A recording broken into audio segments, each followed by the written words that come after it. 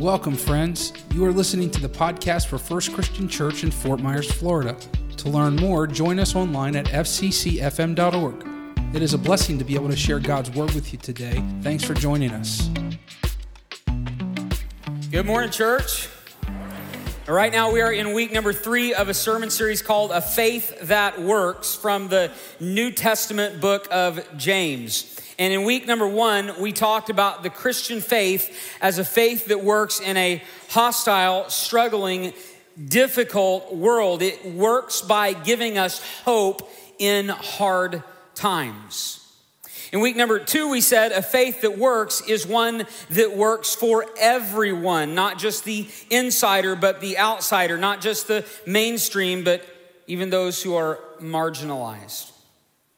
And this is week number 3, and today we're going to discover a faith that works in the noise, a faith that works in a loud world when everybody else is yelling and screaming, insulting and demeaning, hateful and critiquing. The followers of Christ have a much better way. And the much better way is the taming of the tongue, which brings us to our big idea for today. A faith that works is one that has the freedom to speak, but the wisdom to remain silent. Now, let me say that again because I believe that is incredibly important for us today. A faith that works is one that has the freedom to speak, but the wisdom to remain silent. Now, I don't know about all of you, but I don't always have the wisdom to remain silent. It was several years ago, well, actually, I'm happy to report it was several decades ago that I walked up to a round table full of people at church. And if memory serves correct, there were 3 couples at this particular table, and they were all talking about baby names. And they mentioned this particular baby name, and I won't say what it is today because that might not be wise. But the name struck me as funny, and I said, well, who the heck would name their kid that? I mean, seriously, who would do that? Who would do that to their child? Think of all the other kids who's gonna harass that kid with that name. That's crazy talk. And I was just so appalled, not because it's that bad of a name, but because I'm so opinionated. But I went on and on without realizing nobody at the table was saying a word. In fact, when I looked up, their eyes were about this big. And then I looked at this one sweet couple at the table, proud new dad, sitting next to his wife, holding their brand new baby in her arms. And I said, you did, didn't you? That's what you named your baby, isn't it? I am so sorry. It's actually a fine name, looks cute on her. What was I supposed to say after that disaster? I was so embarrassed. How do you take that one back? I was like, oh, me and my big mouth.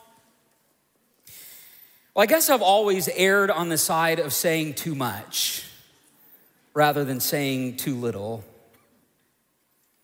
But if you read what James writes in James chapter 3, you'll see it is indeed an error to say too much rather than too little. And I just have to wonder this morning, am I alone in the room? Anybody with me? Anybody ever been in a situation like that? Well, probably not one that foolish. Have you ever wished you could have some of your words back? Man, maybe you said something to the woman in your life about how she looked. Maybe you even thought it was complimentary or you intended it to be complimentary, but you said it wrong, it came out wrong, and it hurt her feelings. Ever been there? Mothers of teenagers. You ever been so frustrated with your sons or daughters that you said something you regretted? Maybe you said they were stupid or foolish, when what you meant to say was they did something stupid or did something foolish. Perhaps you passed along a story, a bit of gossip about a coworker that got back to them and hurt your working relationship, and you regretted ever saying anything in the first place. I mean, it wasn't really your story to tell. Maybe you shot off an email to your boss on a really bad day. Maybe you made a sarcastic comment to someone in your Bible study. Maybe you've posted way too much political commentary on social media and have hurt some important relationships. Anybody know what I'm talking about? Anybody with me? Well, I know some of you are, because even in the past few weeks, I've had a handful of you remind me of the sermon series we did last fall called Zip It. And share with me the word zip it being in your mind in a moment that you had been saying too much.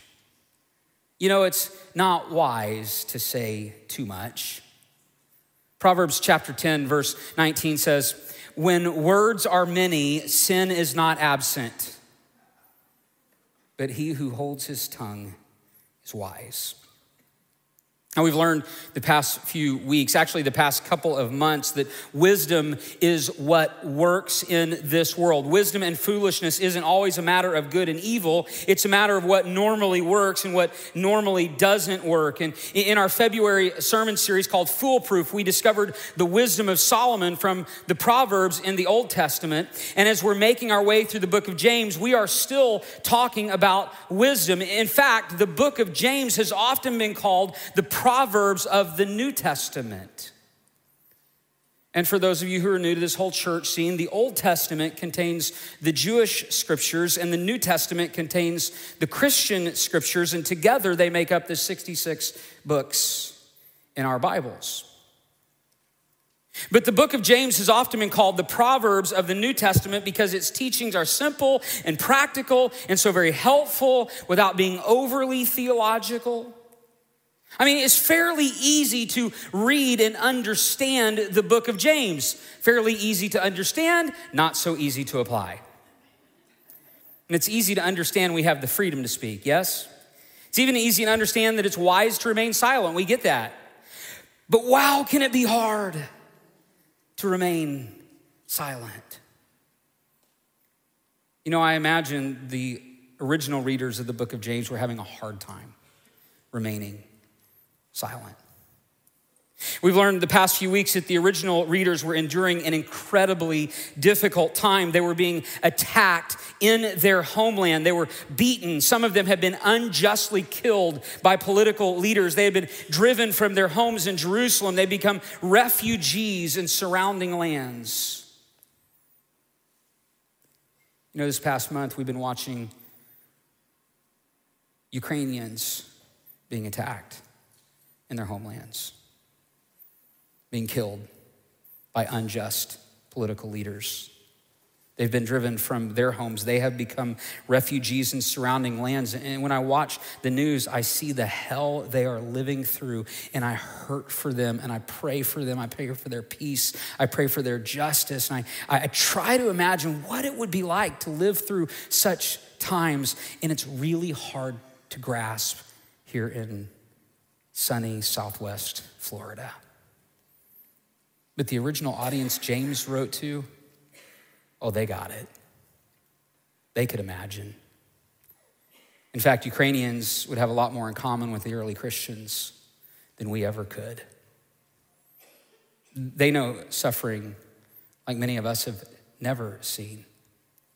And these early Christians were trying to work out their newfound faith as persecuted refugees living in a new land. And James writes to instruct them on how to live wisely in their new context. And he spends a lot of time telling them to be wise in what they say. And just because they might have the right to say something, that doesn't mean it's wise, that their words, if they're not careful, can make things harder, not better. He mentions that in James chapter 1, verse 19. He mentions that in James chapter 4, verse 11. And he commits almost all of James chapter 3 to the subject.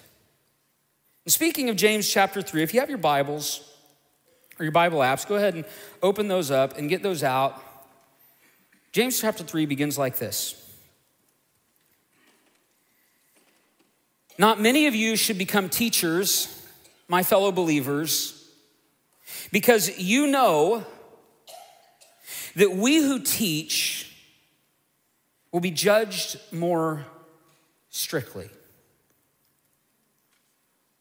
after telling us how to persevere under trial in James chapter 1, and then telling us how to welcome outsiders without judgment in James chapter 2, James chapter 3 begins with a warning. He says, not many of you should become teachers.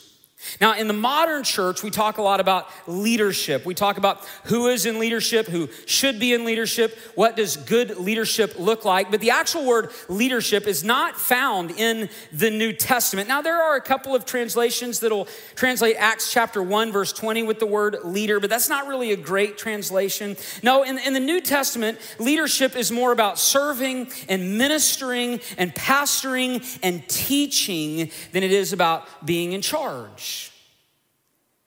Nevertheless, the Jerusalem church had leaders who directed the affairs of the church and taught the ways of Christ. And you've heard of, most likely, those leaders. They were called the apostles.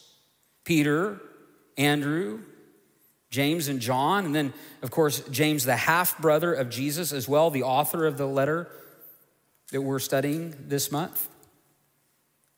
In Acts chapter 8, verse 1 says, while most of the Christians were scattered from Jerusalem, the apostles stayed behind to pick up the pieces with those who remained. And this was a hard thing, but this was actually a good thing because it decentralized leadership. All of a sudden, these new Christians would be forced to step into leadership roles in their new context. They could no longer defer to the apostles to lead them and teach them. They would have to grow into these roles themselves. And perhaps there weren't many who were leading, or perhaps there were many who were longing to lead, even competing to lead. And what does James say? James says, not so fast. Be careful what you wish for. It's not gonna be easy. You better count the cost. And specifically, those who teach are mentioned. Now, is this because so much of our teaching involves using our voices to instruct? Of course, you teach by example, but you also teach with words. I think the same goes for any form of leadership. There's an older translation of James chapter 3, verse 1, which says, not many of you should presume to be teachers, which would indicate people really wanted this role. They assumed they would be good at this role when maybe it wasn't really their role. And so James seems to be saying, be careful what you wish for. And then he reveals the why. He says, you know that we who teach will be judged more strictly. Now, what we normally do with this verse is we assume it's talking about God's judgment. For those of you who teach, those of you who lead, God's going to judge you more strictly than he's going to judge others. And that could be what James has in mind here. Remember, this book is more wisdom than theology, and wisdom is about what works best. It's more about practical realities than theological truths, although theological truths are certainly present as well. But perhaps, maybe, I think James has in mind the practical reality that those in leadership and teaching roles are going to be judged in general, judged more often than those who are not, judged by people, judged by the audience. How about judged by actual judges? Since Christians are being persecuted here by legal entities looking for evidence to prosecute them, could their own words be used as evidence against them? Is James saying, be careful what you say because God is going to judge you? Or is James saying, don't give the enemy any ammunition to further attack you? Or maybe James has both applications in mind. I'll be honest with you, sometimes the world around us can be hostile toward us. We all know that. And certainly there are Christians in other cultures who are being persecuted heavily for their faith. But sometimes I wonder if some of what we face as American Christians, we're just giving the enemy their ammunition. Even as Christ followers, Let's be really reflective here and really introspective that even as Christ followers, let's be honest, admit that we have said things in ways and with tones that are actually counterintuitive to the ways of Jesus. On t-shirts, on bumper stickers, especially on social media. Let's continue. Verse 2. We all stumble in many ways. Anyone who is never at fault in what they say is perfect, able to keep their whole body in check. When we put bits into the mouths of horses to make them obey us, we can turn the whole animal. Or take ships as an example. Although they are so large and driven by strong winds, they are steered by a very small rudder wherever the pilot wants to go. Likewise, the tongue is a small part of the body, but it makes great boasts. Consider what a great forest is set on fire by a small spark. The tongue is also a fire, a world of evil among parts of the body. It corrupts the whole body, sets the whole course of one's life on fire, and is itself set on fire by hell. All kinds of animals, birds, reptiles, and sea creatures are being tamed by mankind. But no human being can tame the tongue. It is a restless evil full of deadly poison. Now, I just want to mention at this point that James uses a lot of hyperbole and a number of metaphors as well. Hyperbole is an overstatement to make a strong point. For instance, James says, if you can tame your tongue, your whole body will be perfect. That's hyperbole. Overstatement to make a strong point. James says the tongue is a fire, a world of evil. That's hyperbole. Overstatement to make a strong point. James says no human being can tame the tongue. That's hyperbole. Overstatement to make a strong point. And he uses all these metaphors such as bits in horses' mouths and rudders on boats and sparks that start fires, all metaphors to make a strong point. And that point being your biggest battle. And you will have many battles in life. We're human, we have battles. We have enemies, we have adversaries, we have opponents, but your biggest battle might be the battle you have with yourself. With your mouth, with your tongue, with your tone, with your words, with what you say. You might be your greatest enemy. And it's almost like James finds 10 different literary devices to make this one point, and then he makes it over and over and over and over again. And if you wonder why he keeps making the same point over and over again, maybe it's like the church that hired a new preacher.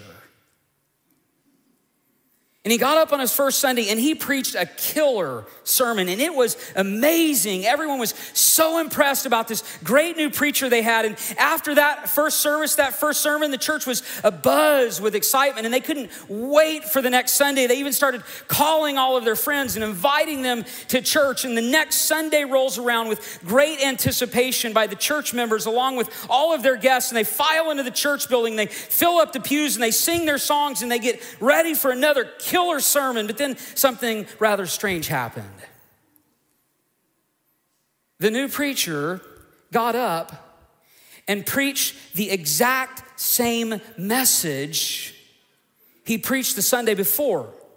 Same scripture, same main ideas, same points, same takeaways, even the same stories and illustrations, word for word, exact same sermon. And the people, they were so confused, and it was honestly rather uncomfortable, and no one knew what to think or do. And they were so confused, no one said anything. They just left that Sunday considerably less excited than the previous Sunday.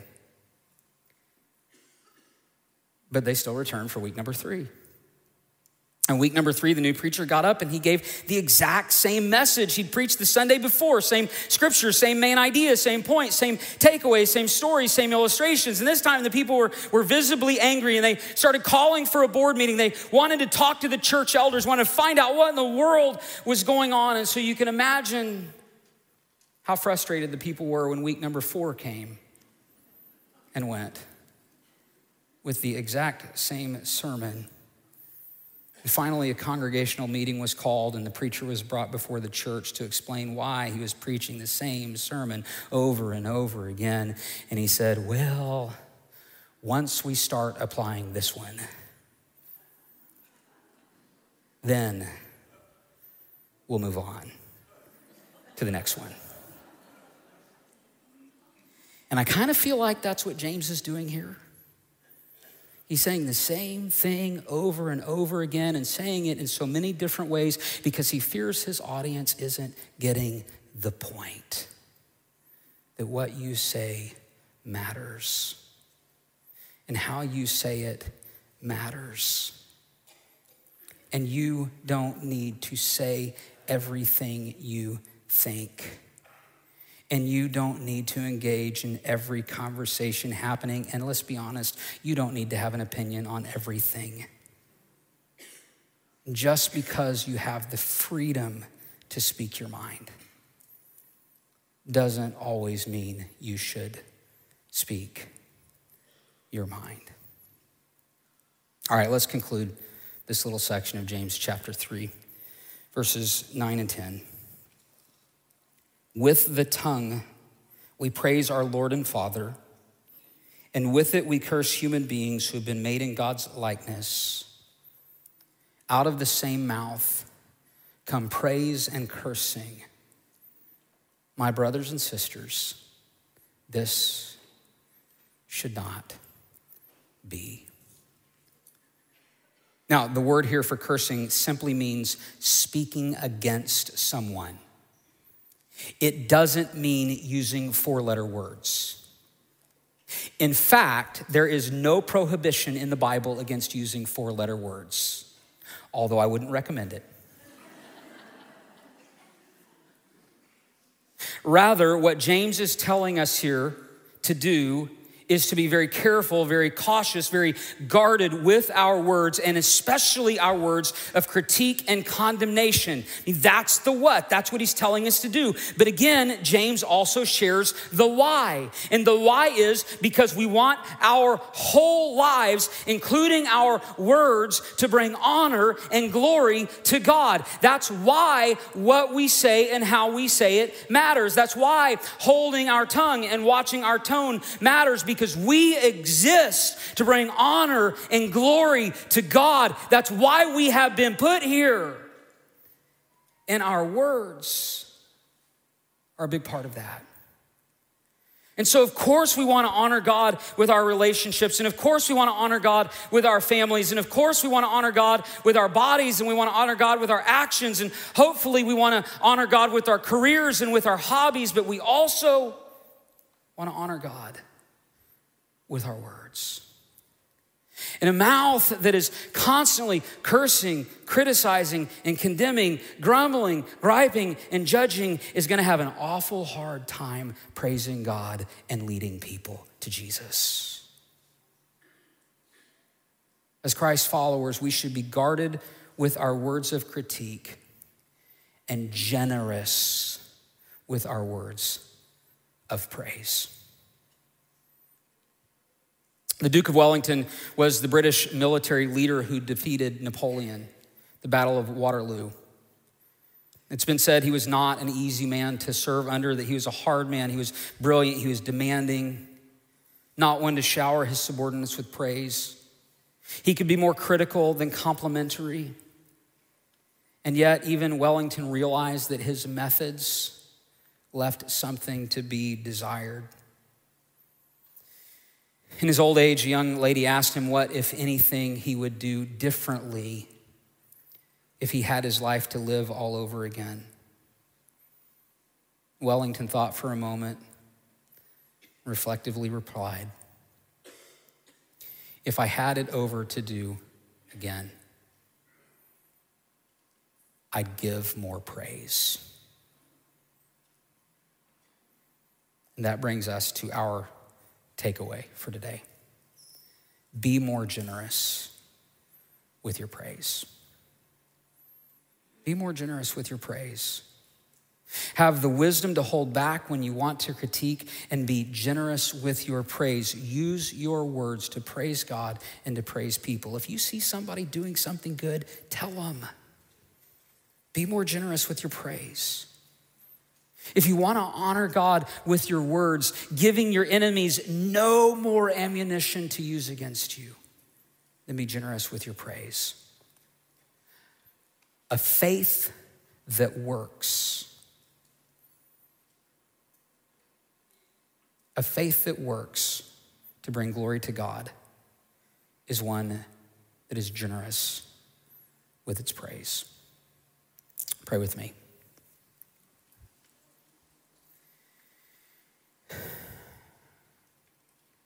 Heavenly Father, as we look at this world, it is so evident that what is happening is not working.